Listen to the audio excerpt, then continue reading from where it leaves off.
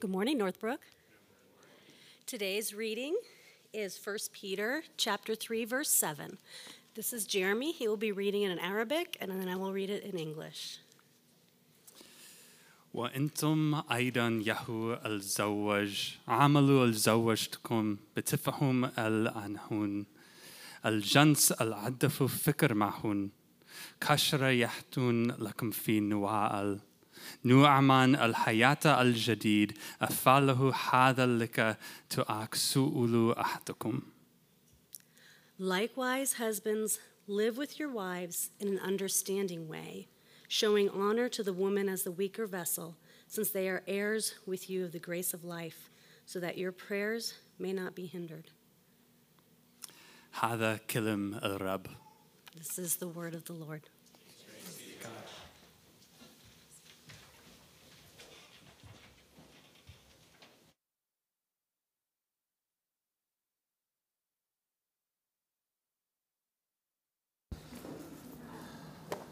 I still love that we continue that tradition. That's something we started as we were going through a series on global missions. And just one of the kind of simple ways we feel like we can celebrate the diversity of our God and who He is. He's created a diverse people. Right now on the globe, He is saving a diverse people. And one of the ways we can highlight that diversity is reading His Word in different languages. And so it's always encouraging to me, even though I know what the Bible says, but I would have no idea what the other language is saying any of the times because I don't know any other language. But, we have people that do, so praise God for that. We are continuing on in 1 Peter. Steve hopped back into 1 Peter last week, and then we'll be in 1 Peter through basically probably the end of February. And I took a couple weeks ago, I took a day just to pray and consider and read. I actually got together with, some of you will know, the pastor at Redemption Story and City Church, Neil Batman and Jeff Jameson, and we got together and we all just kind of prayed together and worked on what we have going on at our prospective churches. It was just a really sweet, encouraging time, and it was a really good time for me to consider 1 Peter and what God has in store for us over the next several weeks. And so even as whatever Bible reading plan you're on, if you want to continue to dwell on 1 Peter in addition to that and just drink in the rich truth that God has for us in this letter, that would not be time wasted. And so we've gone a little out of order. We preached on 1 Peter 3, 1 through 6 a handful of weeks ago, and then I was saving verse 7 just to be able to direct this sermon directly to husbands. So we talked to the wives, then Steve preached last week, and this week we're going to talk directly to the husbands. And as I was thinking, kind of praying and considering just before I was going to come up, I was like, man, how are husbands going to hear this? Is this one of those, because sometimes we're too hard on guys and we need to encourage one another, and then sometimes there's things that we're struggling with, and we need to kind of be honest about that. And I'm not sure exactly how this is going to go, but you can let me know whether it is encouraging or hard or whatnot. But here we go. So in their book, if you haven't read it, The Meaning of Marriage by Tim and Kathy Keller, I would encourage you to. And they say this. Say, never before in history has there been a society filled with people so idealistic in what they are seeking in a spouse. And I think that idealism, they're talking about getting ready and preparing for marriage, and I think that's incredibly true. But obviously, as someone who's been married for, I should have figured this out before this moment, 15 years. We just had our anniversary, 15 years in January. That idealism and that struggle with idealism, it continues in marriage. It's not just as we look for a spouse, but it's actually as we interact as husbands and wife. And I actually, maybe you've picked up on it, maybe you haven't, but I feel like I talk about idealism a good bit and almost always in a negative way because I think it gets in the way of us enjoying real life. Like when we're idealistic about almost anything, it gets in the way of us enjoying whatever that actually is. And so I think it needs to be pressed against. Just think about areas of your life that you're most dissatisfied with, whatever that is. Maybe it is marriage. Maybe there's struggles there. Maybe it's a particular suffering. Maybe it's a parenting issue. Or maybe it's work. Whatever it is, the things you want for yourself in that area are likely good things. You're likely wanting to try to navigate it well. You're wanting to be wise. You're wanting to be godly and faithful. And you're wanting to, figure out how to best go about whatever that is. But here's how idealism kind of creeps in to even those things. It kind of whispers, if you were doing it right, if you were doing all you should be doing, it would be easy. It would be easier than it really is. That's the lie of idealism, is that life in whatever area should be easy. And so the lie, and what happens, and the other aspect of that lie is like, there's something wrong with you. There's something wrong with you that you need to fix. You need to go get the right advice. You need to go see the right person. You need to go do whatever you need to do so that it will actually be easier. Or, this is where conflict comes in, you are doing right, but there's someone else in your life that's messing everything up. And they're getting in the way of your idealistic view of whatever this is. As opposed to the reality that there's much joy in life, but life's also hard. And there's a comfort and an ease that we're grabbing for that gets in the way of us enjoying what's actually going on in our life. And we live in a culture that just amplifies and reinforces this message. You think about any romantic comedy or drama, and it's all written in an idealistic way. Even the romantic comedies or dramas that have like really hard things that happen, if you watch them, you typically see people that respond to those hard things in almost perfect ways. And so it's just this idealistic picture of even the hard is kind of romantic and cool and whatnot. Or just listen to any pop music, which I enjoy pop music, whatever that makes me. But they're idealistic about two things: sex and breaking up. Those are the two things that most pop songs are about. And they have very idealistic views of those two areas. So that's just reinforced in the culture that we're in. And then we see idealism in the Bible.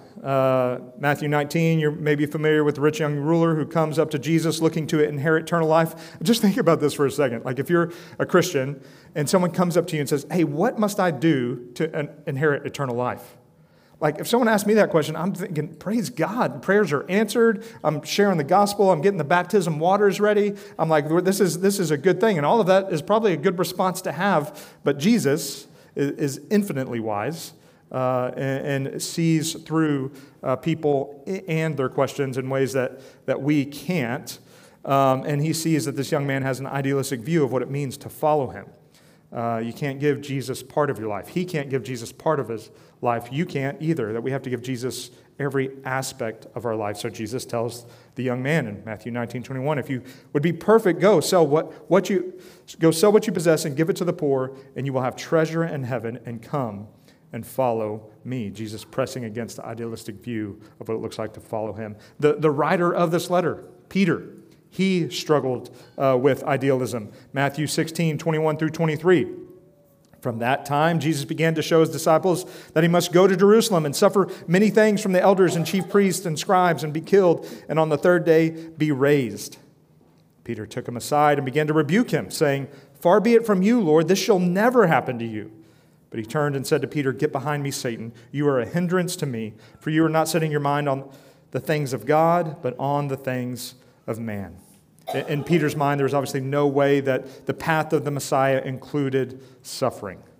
But the incredible thing is God moves and God works and God grows people. So Peter went from that, believing that the path of Messiah in no way could include suffering, to writing a verse that we'll get into here in a few weeks, 1 Peter 4:12 through 13.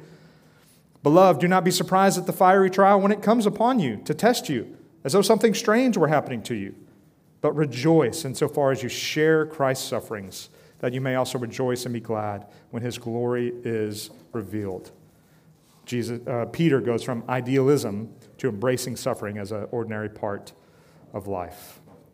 So, husbands, or men that desire to be husbands. Without even making a specific connection yet, I think maybe you could see how idealism might have a negative impact on your view of marriage or on the marriage that you're actually in right now. And if we're not careful, we'll swing the pendulum the other direction and we'll just move to cynicism. That's idealism's evil cousin. Like everything's wrong all the time and nothing ever goes good. That's not the road. Obviously, the answer to our idealism really is 1 Peter 3:7. And what God will have for us in this verse. There is much joy to be had in marriage. There truly is. Deep, soul-satisfying intimacy, friendship, comfort in sorrows, partnership and success. There's so much to be had in marriage. But we have to see the lie that road to joy is an idealistic road. We have to see that lie is real. We have to lay it down and follow Jesus on this 1 Peter 3:7 road. So if you look at 1 Peter 3:7, you'll see that there's really two commands and two motivations. If you just look at it generally, the two commands are to live with your wife in an understanding way and to show honor to your wife as the weaker vessel. And then there's two motivations, because they are heirs with you of the grace of life, and so that your prayers won't be hindered. So I've taken those two commands and motivations and turned them into 5 points, a real fish and loaves kind of situation. In this situation, 2 + 2 = 5 somehow. And so husbands, here's what we'll see. Husbands, you need to understand your wife. You need to live with your wife. You need to honor your wife. You need to remind your wife. And you need to pray. So, first part, likewise, husbands, live with your wives in an understanding way. In the Greek, it's actually live with your wife according to knowledge. It's straightforward that we should get to know and understand and spend a good part of our life considering our wives. But it's an obvious question, what does it mean to live with our wife in an understanding way? Ephesians 5, where Paul talks about marriage, is a great complement to 1 Peter 3. They say some of the same things, but they also complement each other incredibly well. And Ephesians 5 gets a little more explicitly at the purpose of marriage, like why are we married? And this will help us understand this. Ephesians 5:32, at the end, as Paul has talked about marriage and all that's going on there, he says, this mystery is profound. And I'm saying that it refers to Christ and the church. So simply, marriage is to reflect the relationship between Jesus and the church. As the church submits to Jesus, wives should submit to their husbands. As Jesus laid down his life for the church, husbands are to lay down their lives for their wives. Now again, culturally, some of those words throw us off, but if you just think of that as any marriage, it's perfect. Like it really is. God's word is perfectly wise. There is no picture of us living that out that leads to an unhealthy, bad marriage. And that is the picture of what leads to health in our marriages. That's not what all of this sermon's about. We're going to get to husbands. But so the kind of love that husbands should show their wife also has a purpose that Paul gets at in verse 26. It's saying, so that as we love our wives, as Christ loved the church, as we sacrifice for them, there's a purpose to it. It's in verse 26 of Ephesians 5, that he might sanctify her, having cleansed her by the washing of the water with the word. So I say all of this to help us understand. Understanding our wives isn't about knowing their favorite candy bar or their Thai food order. Like, those are good things. It's $100 and Masaman curry, spicy level 2. If you want to ask Ginger, I think she'll give you those answers. So those are good things. But that's not what Peter is getting at when he's talking about understanding our wives. If you're, as a husband, looking like the 5 best ways to become a better husband, you need just stop doing that before you realize the 5 best ways to becoming a better husband have everything to do with Jesus.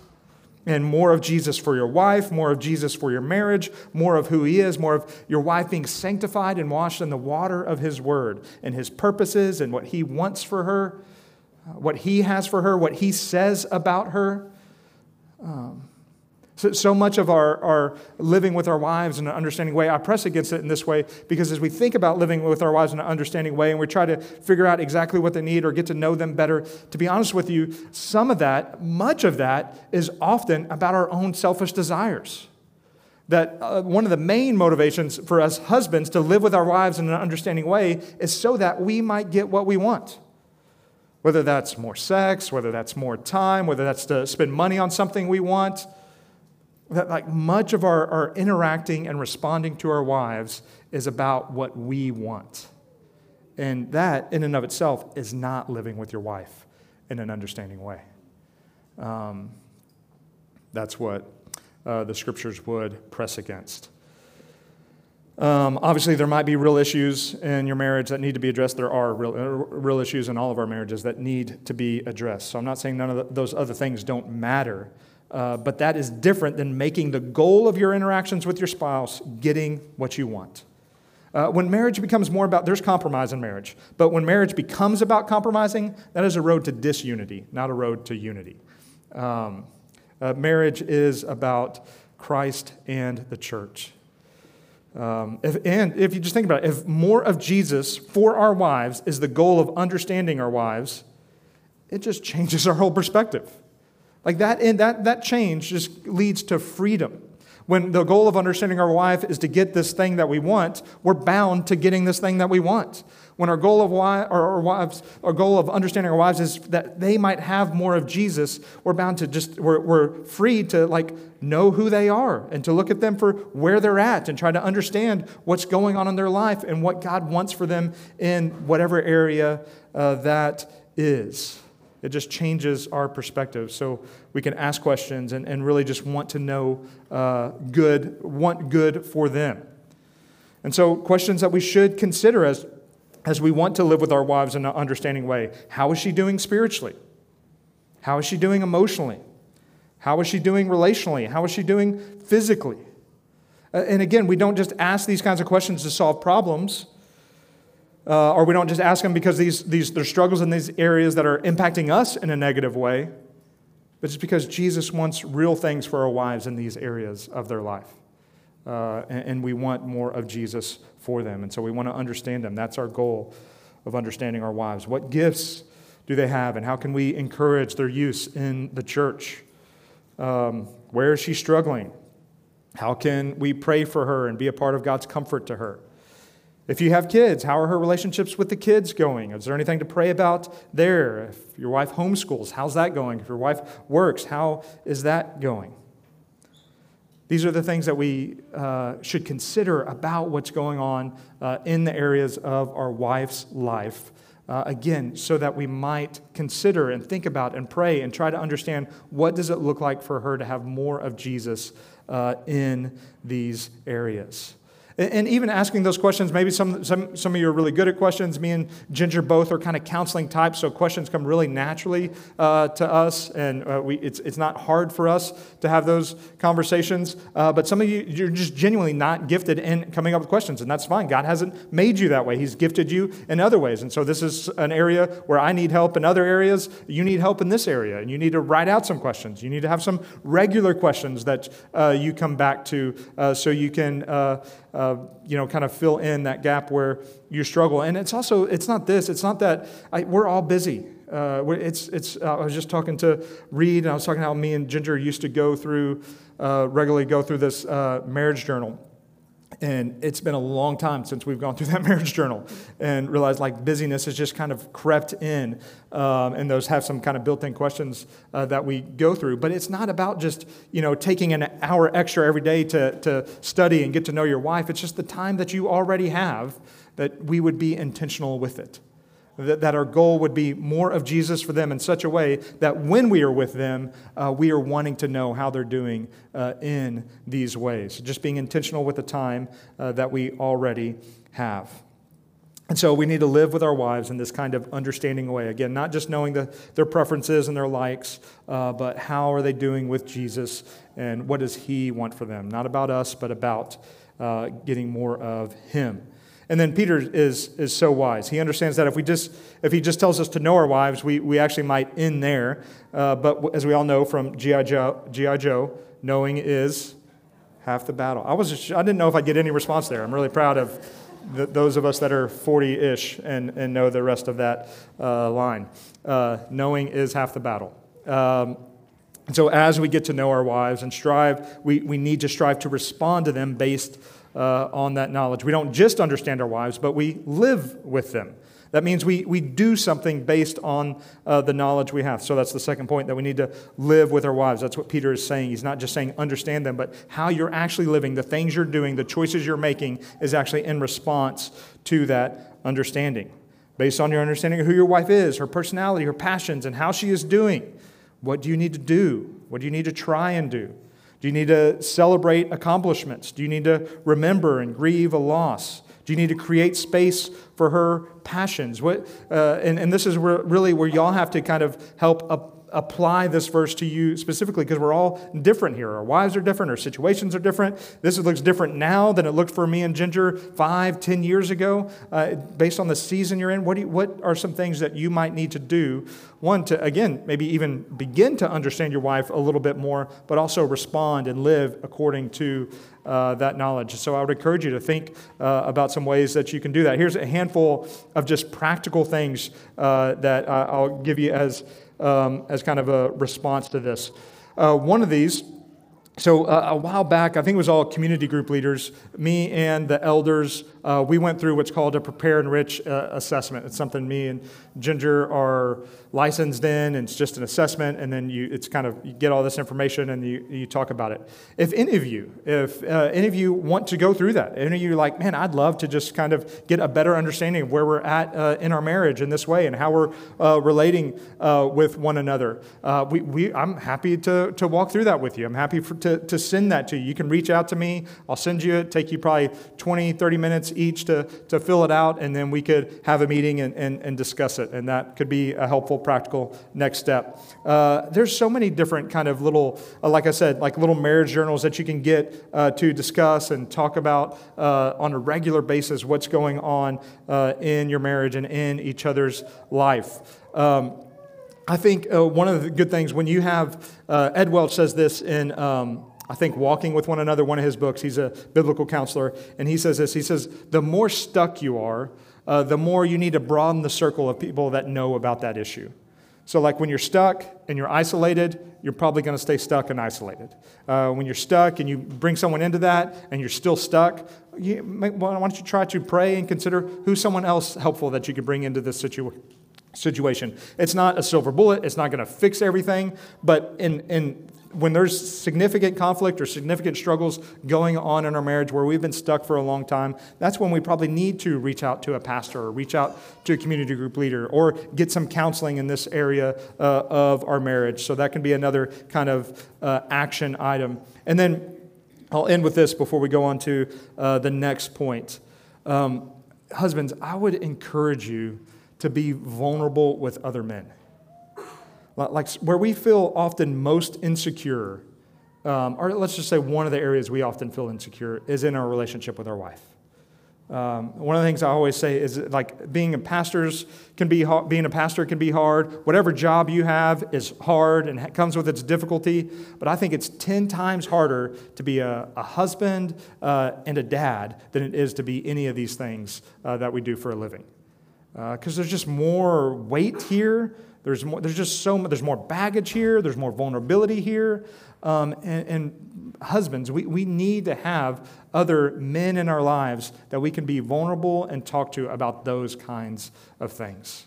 The more isolated we are in those areas, the more we will stay stuck and insecure and heavy with our struggle. And so, man, if you're a guest here, I just want to encourage you, like in our community groups, I'm not saying that happens perfectly, but that is the desire of those things, where we would do life with one another in those kinds of ways. And so I'd encourage you, reach out, ask about how to get plugged into a community group. Go to the back and see a group that works for you with your night of the week or in your area and get to know, so maybe you don't go the first night and you're not vulnerable about all this going on, but you get to know brothers in that area, in that group, that you can begin to be more vulnerable with. There's a kind of conversation that the world ignores, the world just does weird things with, and we want to be a place that doesn't ignore those conversations, but presses into them and considers what Jesus would have for us there. And so I would encourage you to think about maybe there's one or two of those things that you can do to live with your wife in an understanding way, to actually respond out of the way that you have gotten to know her. And then showing honor to the woman as the weaker vessel. So kind of the first motivation that Peter gives us and it's just that we should honor our wives. And by weaker vessel, Peter is just referring to the obvious physical difference between males and females. There is a difference. Obviously, not all men are stronger than all women. There are many women that are much stronger than I am, but by a great majority, men are physically stronger than women. And in the Roman culture, that exploited that in some horrific ways, Peter's saying, don't use your strength to dominate, but to protect. And also in the first century, women also had a weaker position in society. And so Peter is encouraged, saying, use your influence and position to honor and protect those that are weaker. And actually, again, in the Greek, you can see that it changes, or in the English, it reflects the Greek, that it changes from wife to woman. It says, live with your wife, but it says showing honor to the woman.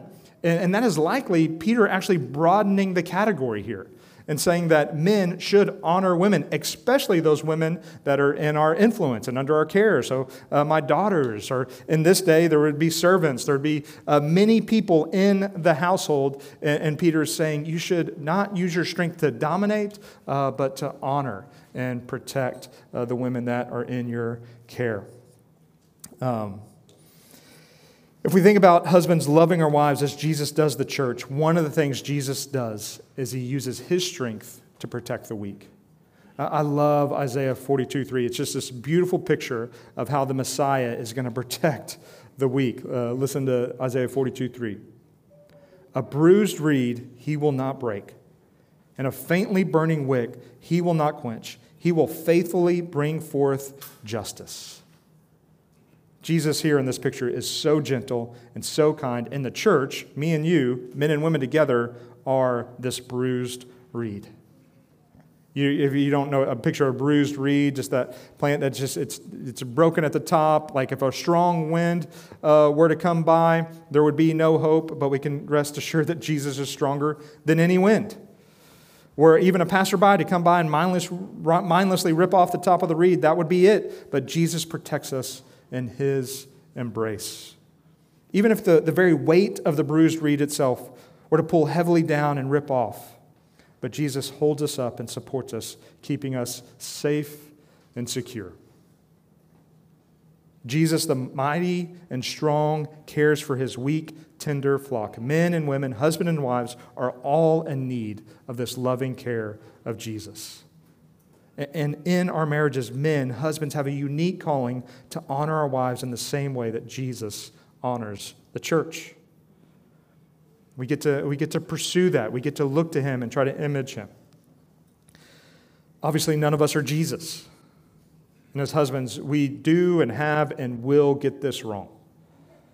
At times, we do the opposite of love, protect, and honor our wives.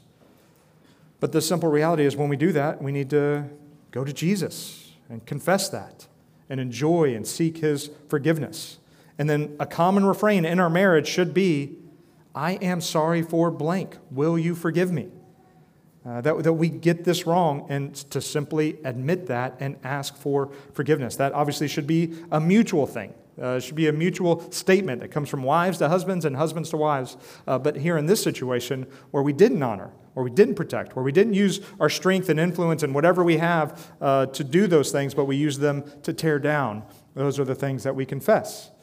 And I think we err in two ways here. Sometimes we just confess those to Jesus and we don't talk to our wife about it, or we just confess to our wives and we don't talk to Jesus about it. And we need to do both of those things. That we've sinned against Jesus before we've sinned against our wife. And so we need to confess it to him. And then, again, I am sorry for blank. Will you forgive me? So the two commands, live in an understanding way and showing honor. And then the motivation, obviously, for those is because you're better than her and she really needs you. Because men are just a little better than women. Because men are smarter. No? Yeah. You can fill in the blank with whatever kind of little lie you may tend to believe, but obviously the motivation is because they are heirs with you of the grace of life. That men and women are completely and utterly equal before God. There's no difference in our standing before God. As Peter says, they're heirs. We're co-heirs with each other of the grace of life. We're all dependent on Jesus. We're all equally united to him. We're all equally have this inheritance in him. And husbands, Peter is saying, this should encourage us to live with our wives in an understanding way and show them honor. I'll say it in an extreme way. The reality is if we think anyone is less than, we can excuse a host of sinful behavior towards them. You can just see American slavery as an extreme example of that. But in our marriages, we are to value each other as equals, seeing that our roles in marriage are opportunities to serve and celebrate one another, not domineer or demean. Husbands, we get to look at our wives as a beautiful heir of Christ, that she is going to dwell with him in eternity forever. And I think even if there's any good about our idealistic tendencies, it is in this longing for the place that will actually exceed all of our idealism. It's just that song we sing, that when we see Jesus, our idealism will actually seem silly in those moments. It will seem less than. It will seem like we didn't hope enough in what God had in store for us. And even some of our idealism is trying to bring what God has promised us into the now in a way that's more about our comfort than about serving Jesus and living for him. But if there's anything good about our idealism, it's that, wow, we are one day going to live in a reality better than even that with all of God's people. And I think what we should strive to do is have our equal standing before God and the eternity that we will spend with him, that those things need to dictate our view of one another more than society's ever-changing views. And so society views marriage in all kinds of different ways throughout all kinds of different generations and different cultures, and some of it's good, some of it's bad. We could learn from other cultures. They do things better than us, and we do things better than them. But our standing before God and our eternity with him should be what influences our marriage, should be what influences how we see one another, not just whatever cultural things are going on in the moment. And so the question is, how can you remind your wife about the inheritance she has in Christ, that y'all are co-heirs of this grace and life? What does it look like to remind? The letter of Peter really is about living out our faith and sharing it regardless of the consequences.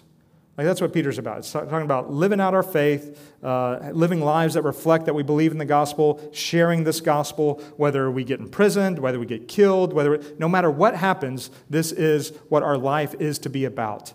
And so if you think about the whole letter of Peter, that's what it's about. And our marriages should be little pictures of this.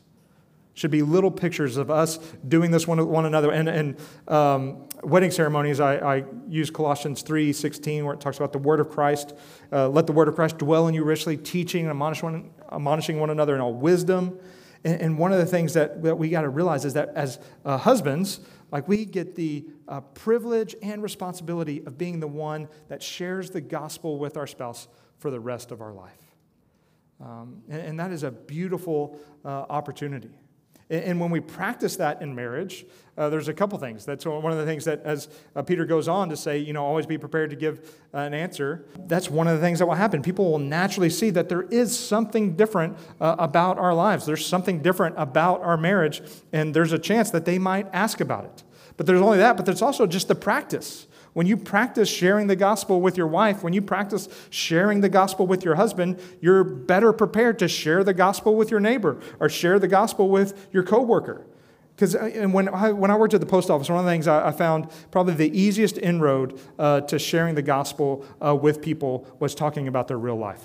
Like what was going on with the struggles they had, the successes they had, the suffering that had come their way. Those all proved the easiest opportunities to talk about who God is and what they believe about him and what I believe about who he is in these kinds of moments. And part of that is when we rehearse that in our life and in our relationships, it becomes a little, I'm not saying I was perfect at it, and not saying I didn't miss a lot of opportunities, but that is one aspect where we get to walk that out as husbands and wives. And here's the thing, we're all in different areas here. Maybe we feel like that's foreign to your marriage. Maybe you feel like, man, I'm not sure I've done that at all or very well, or it's hard to remember. And so, I mean, you can stay in that insecurity or struggle, or you can be like, okay, what does it look like to grow? What does it look like to take the first step to trying to understand what it looks like to apply the actual reality of the gospel to my marriage in this way? And we're all on different spectrums, so don't let a struggle with it keep you from engaging or moving forward in that. Again, so how can we remind our wife about the inheritance they have in Christ? These are some of the ways. Do you have any mutual spiritual practices with each other as a family? Do you come together and read the Bible or pray? Or do you pray at dinner? Use these as these kinds of opportunities to remind each other about what y'all have in Christ.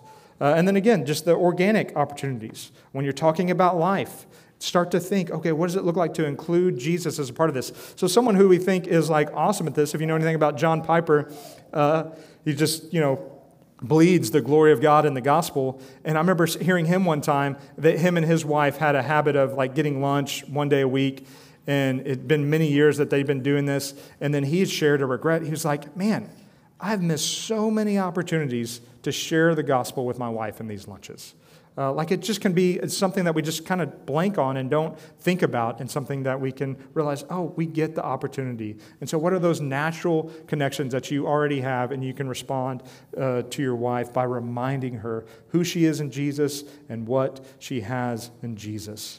I don't have this in my notes, but I just also want to acknowledge there's times where it's like there's conflict, there's struggle, there's ways you maybe have tried to do this and it's gone bad.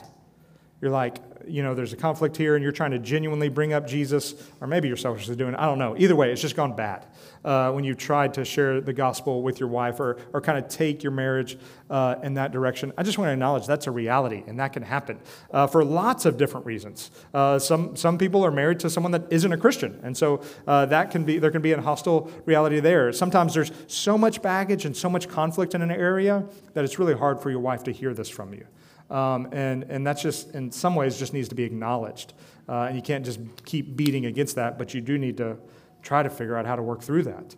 And so I'm not saying just when you do this that it's always going to go great and awesome all the time. Again, what is that? That's idealism, kind of creeping into the reality of trying to live with our wives in an understanding way. And so, again, if you feel like you're not mature enough to do these kinds of things, do them as you seek to grow in maturity. And then Peter concludes with kind of his final motivation, so that your prayers may not be hindered. So really, as you read this little verse 7, this is written to praying husbands. It's written to husbands that pray. So if you're not a praying husband, this does not apply to you. And if you're not a praying husband, your wife might be married to an unbeliever. Like this is written, like Peter is assuming husbands are praying and they actually desire to have a fervent prayer life. Like something getting in the way of their prayers would bother them. So they're praying husbands, and they're husbands that, like, as they pray, they really desire for their prayer life to have an impact, have an effect on their life and in the world around them. That is who Peter is writing to. So that obviously is, it's just God's word. It's a sharp rebuke to any husband that does not pray. And so when we aren't understanding our wives or showing them honor, our prayer lives with them will be hindered. And I think there's a couple ways that this is interpreted. One, it's like the obvious, you see God responding to people that aren't living this way and their prayers are hindered. But the other way is, obviously, as you know, when there's conflict in marriage, if you are praying with your wife, those prayers are hindered. That there's a value, like there's great power in a marriage and in a couple and a husband and wife coming together in prayer. And Peter's saying you shouldn't hinder that. You should desire that. You should just desire for that to keep happening. And so that's one of the reasons you need to continue to live with your wife in an understanding way and show her honor. As couples, we are at our strongest when we are praying together. The scriptures call us to much more than prayer. The scriptures call us to all kinds of things that we need to be doing. But if we want to know where power lies in life, and obviously in our marriage, it's in our prayers with and for one another. So just maybe as you think about praying and praying with your wife, consider what it might look like to pray together, or where do you need to grow in prayer? Think of these three things and maybe pick one that you could grow in. Do you need to grow in personal prayer? Like your just personal prayer life is not that fervent. And again, we can all pray more. Like, there's none of us here, it's like, oh, no, I pray actually maybe a little too much. None of us are saying that. So I'm not saying like the guilty, like we could all just feel guilty that we need to pray more. But I just mean as best as you can objectively consider, do you need to grow in your personal prayer life? Do you need to grow in praying for your wife? Or do you need to grow in praying with your wife? So personal prayer, praying for, praying with. If I'm going to pick one of these, I'm going to pick praying with. My personal prayer life is so good, guys. So great. No, but I'm just saying if I struggle with one the most, it's probably remembering to pray for my wife. Like we actually pray together. I pray, but I don't do a great job of having like a systematic way of remembering, oh, these are some ways I can be consistently praying for Ginger. So if I'm picking one of these, that's like, okay, what would it look like for me to grow in that? Maybe you don't pray together much, so it'd be like trying to start that. Maybe you feel lacking in your personal prayer life, so you want to start growing there. But pick one of those and seek to grow in it as you live with your wife in an understanding way and show her honor. Maybe it's even just starting to pray about those things. So, conclusion, let's end with just some real honest talk, if we haven't been honest enough already, about marriage. I'm just going to say this. Men, like some of you struggle to live with your wife in an understanding way and show honor to her because you have significant baggage that you just need to work through. Significant personal baggage that really gets exposed in struggles in marriage. Just consider some of the hard things that can happen in marriage. The list could be so long. Health and medical issues, dishonesty and sin issues, difficulties with sex, consistent conflict, extended family struggles, kids and all the joy and hardness that comes with that, financial difficulties. As you think, maybe in your marriage you're struggling with some of those right now, you have struggled with those. Husbands, if you don't deal with your own baggage, and if you continue to minimize and ignore the ways you are responding to the difficulty in your marriage, you're not going to be able to live with your wife in an understanding way. Like when those things happen, you don't try to understand those like deep responses that come from your heart that you know are bad, but you seem to have no control over. If you don't deal with that, you're just going to kind of stay stuck. Proverbs 20, verse 5 is a really helpful verse in this way. The purpose in a man's heart is like deep water, but a man of understanding will draw it out. Let me read that again. The purpose in a man's heart is like deep water, but a man of understanding will draw it out. It's instructive for us. Our hearts, like the center of our will and our emotions, our desire, our spirituality, it's not some easy math formula. It's not 2 + 2 = 4. There is a depth and a mystery to our hearts, and there is good fruit in trying to understand them. Not perfectly, but growing in our self-awareness. And then we also need help. We need friends of understanding that can help us understand ourselves. And so men, just don't be stubbornly isolated. Get over your pride and ask for help from a friend, from a community group leader, from a pastor. More of you are hurting than are admitting. And you need to ask for help and reach out for it. And me and Randy and Aaron were talking about this too. There's also those of you that are overly introspective. And don't be isolated in that, and maybe get over yourself a bit. The world doesn't revolve around you and you figuring yourself out. Do something with your hands, create something, hang out with friends, go outside. There's two extremes here. We don't need to, we have different tendencies and ways of responding and reacting to things. We can be overly introspective and just go down into this deep hole and like, I'm the only one that can figure all of this out. No one knows all my woes. And then there's the guy that ignores anything, even the most egregious outburst that he has towards his wife and kids. It's like, no, I'm fine. And neither of those are a healthy road to. If we stay stuck in those areas, it's really going to be hard for us to move towards our wife in ways of understanding and honor and prayer and reminding them of who God is. And in all of that, wherever you're at, husbands, mainly be sure that you understand that the God of the universe loves you. Like it's not it is a simple message, but that deep well of your heart that needs to be drawn out, what needs to be washed over that is God's love for you. There's nothing else that's going to fix that. You can take whatever medication you need to take, which I would encourage you to if you need to. You can go to whatever counseling you need to get, which I encourage counseling. But if God's love for you doesn't wash over those areas, it doesn't matter. It really doesn't. It is the only hope that you and I have. That you would realize that you were once alienated and hostile in mind, doing evil deeds, as Colossians 1 says. And he is now reconciled in his body of flesh by his death in order to present you holy and blameless and above reproach before him.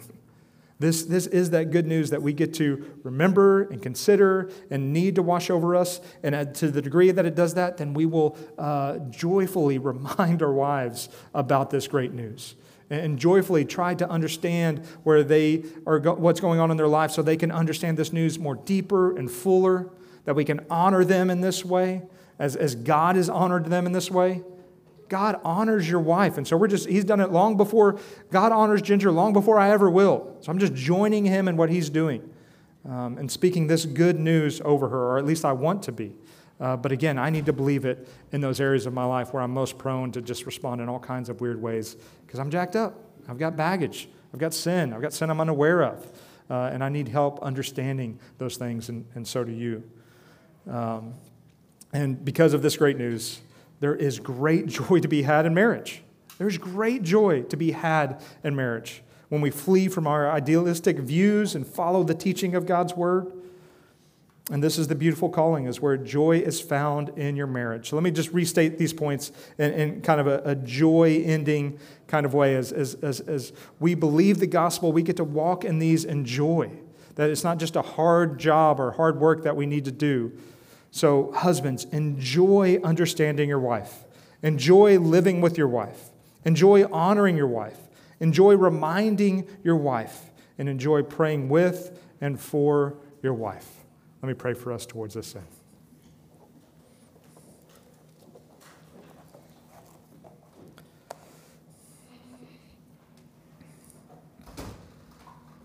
Lord Jesus, you are the perfect husband. And as much as that can be hard for us as men and husbands to understand, it is what we need to hear and what we need to know, that you are perfect in every way. And in any way that we would want to be able to treat our wife, or want our wife to be able to come to us, you do all of that to us perfectly.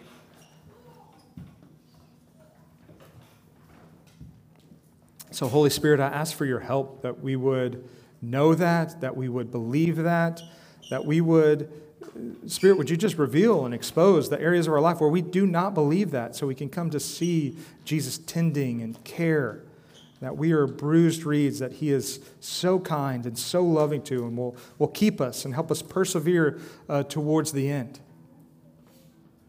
And Spirit, I just lift up the marriages in this room, those that are right now and the ones that will happen in the future. And I just pray that you would help our marriages, the marriages of this church and the marriage of your global church, be places that aren't consumed with our selfish desires and our own fickle, temporary comforts, but are consumed with more of you, Jesus, more of you for ourselves, more of you for each other, more of you for this world, that our marriage would shine through in all of her imperfections, that you are worthy of all glory and honor and praise, and you have done more for us than we could ask or imagine. Would you recenter our hearts and mind around marriages that are just centered around you, Lord Jesus? Jesus-centered marriages. What a gift that would be. Spirit, would you do that kind of work? We need so much help, so much daily help. We need each other. We need all the resources you've given us to pursue this end. So would you help us in this way? In Jesus' name, amen.